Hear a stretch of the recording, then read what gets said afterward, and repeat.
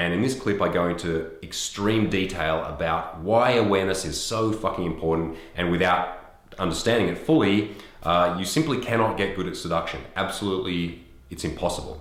And I'm going to teach you guys some very practical ways to use your awareness to particularly open in a much better way.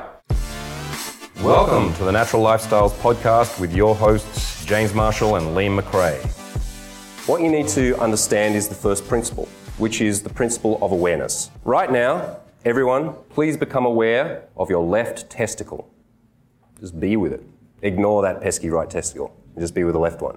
Now, that may seem like a weird thing to ask you, and I had no intention of asking anyone to do that, and it just popped in my head. But prior to me asking you that, you guys weren't particularly aware of your left testicle, were you? Most people are highly unaware of everything. Everything.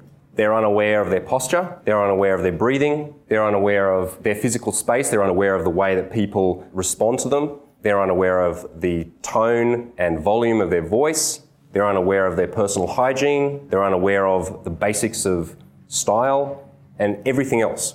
And as a result, depending on the level of unawareness that you have, your life will be shit. The more unaware you are, the worse your life. Because if you're unaware, for example, that you are holding your shoulders like this for decades, which most people are, and I was until I investigated it thoroughly, you'll create a whole lot of chronic pain for yourself, you'll have headaches, you'll have sleeping problems, and you'll just look weird. The very action of simply learning how to drop your shoulders and relax into your body suddenly makes your life, the quality of your life, much better. Something as simple as that. And there's a whole bunch of these things that are going on in your physicality, in your mindsets, in your breathing, energetically, with your diet, with your lifestyle, all this stuff that most people don't really choose or don't really think about. It just happens to them. And because they sit at a computer all day, they get in the habit of holding their arms like this. And because no one's ever really told them, or they haven't really been watching carefully to see the way people respond to them, they don't notice that they stand too close every single time. And no matter how much of a nice guy they are, how interesting and whatever else, no girl's going to give him a chance because they just feel like he's too close. Something as simple as that can fuck your dating life forever.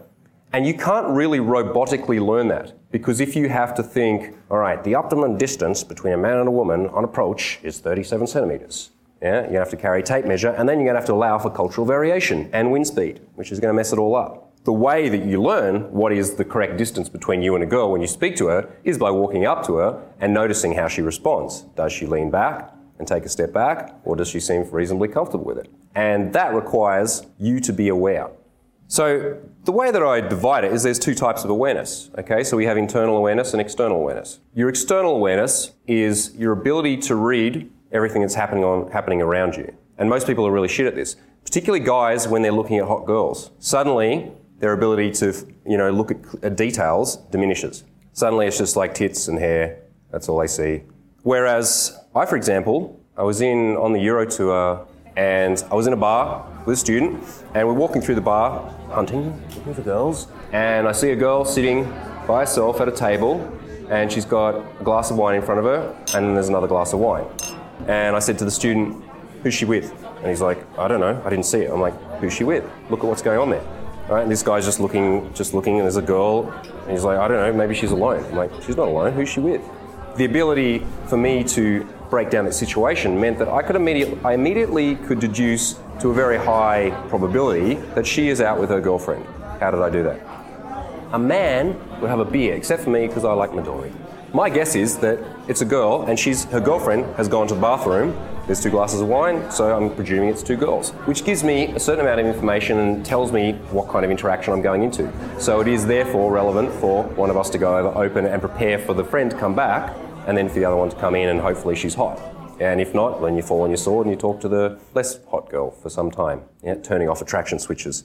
So the ability to check that kind of stuff out means that your openers will be far more powerful, that you'll just be able to play with the social matrix far more effectively. I'll give you a few more examples. If you see a girl who's strolling down the street and she's walking slowly and she's looking up like this, can you guys guess who she is?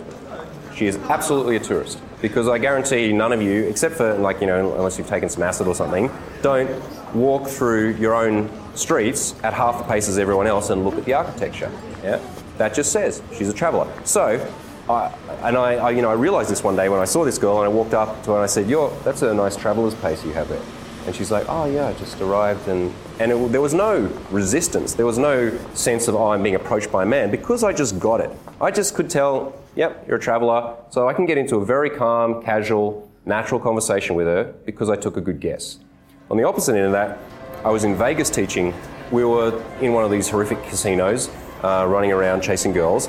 We saw a girl who had a ponytail, wearing all black, flat black shoes, and she's rushing through the crowd. Everyone else is wandering around going, wow, how did they pay us this Sistine Chapel in Vegas? And she's just rushing through the crowd. Yeah, and I'm just grab one of the students and just hurl him at the girl, as you do. And he runs up, and I'm listening in on the microphone, and he goes and he's like, hey, excuse me. Hey, yeah, look, I just saw you. So, which city are you visiting from? She's like, oh, I don't have time for this, and just runs off. Because what was obvious to me was that this girl lives in Las Vegas and works in the casino. Because she's wearing flat black shoes, she's got her hair pulled back, she's cute, and she's rushing to work. She's late. No one else in the casino is rushing anywhere. They're all staying there until the casino has sapped everything out of them, including their soul. So going up in that case, the only thing that would have worked would be to run up next to her and say, you're late for work, right? Let me walk with you. And I've done that kind of thing plenty of times. Seeing a girl rushing, or working out what's going on for her by being observant, checking out what she's wearing, who she's with, what kind of expression she has on her face, how she's dressed, what accessories or, things is she holding. Because that's going to tell you huge amounts about who she is and where her headspace is at that time, so that when you go to engage in a conversation, you can make an educated guess about who she is and what's going on. Thanks so much for listening to the Natural Lifestyles Podcast. Check us out on YouTube at The Natural TV. See you on the next episode.